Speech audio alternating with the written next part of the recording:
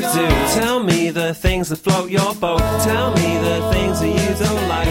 Hello and welcome to My Pal, a podcast about innovation, technology and parental care. I'm your host, Amara Warsu, an academic clinical lecturer based here at the University of Liverpool. Thanks again, as always, for listening to the show. Hopefully it's of interest to you out there.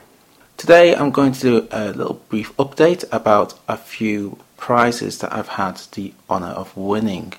This year I'm delighted to announce that I've won the Twycross Research Prize, which is the research prize of the Association of Palliative Medicine here in the UK, based around the work that I did as part of my PhD project, which is the use of bioelectrical impedance analysis to assess hydration in advanced cancer.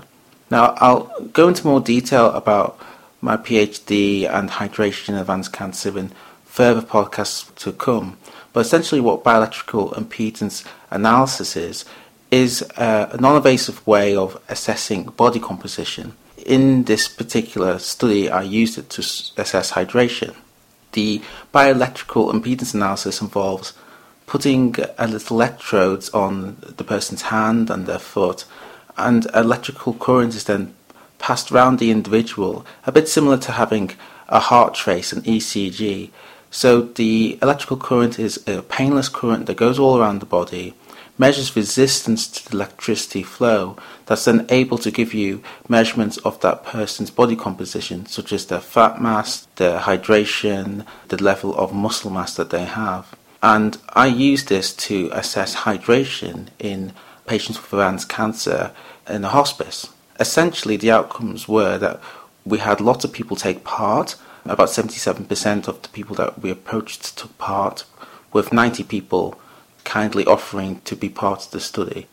Overall, in summary, we found that hydration was statistically associated with symptoms, signs and survival.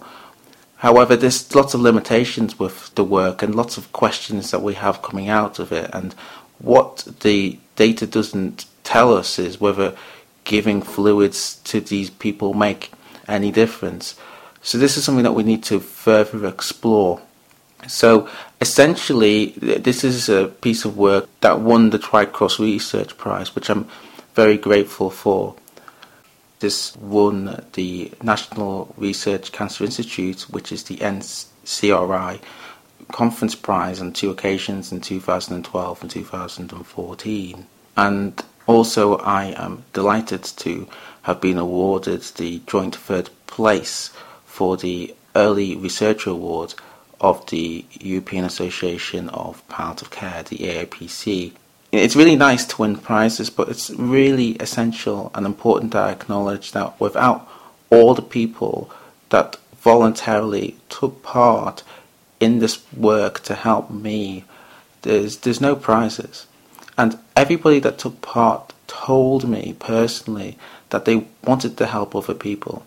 So people were taking part in this project not to help themselves, but because they were motivated by a desire to help others, which I think is really humbling and really important to acknowledge. That when it comes to research in palliative care, research in end-of-life care, sometimes we try to protect individuals and we say, well, we don't want to overburden people with these research projects, when actually when you just scratch beneath the surface and ask people what their thoughts are, 77% of the people in my project who approached said yes, and everybody that took part did so because they wanted to help somebody else. That should be a real motivation for us when we're striving to make a difference to the people that we're seeing, because palliative care is something that we need to strive for excellence for, and research is one of those ways that we can do that. So once again, thank you for listening to My Pal. Stay tuned to the podcast over the coming weeks, because I'll be delving into my PhD in greater depth. If you want any further information about the My Pal project, about me, or the Hydration Advanced Cancer project, then just log into my website, which is www.amarawarsu.com, which is spelled AMARANWOSU, Music on this podcast is provided by Year of the Fiery Horse, who will see us out. So until next time, goodbye.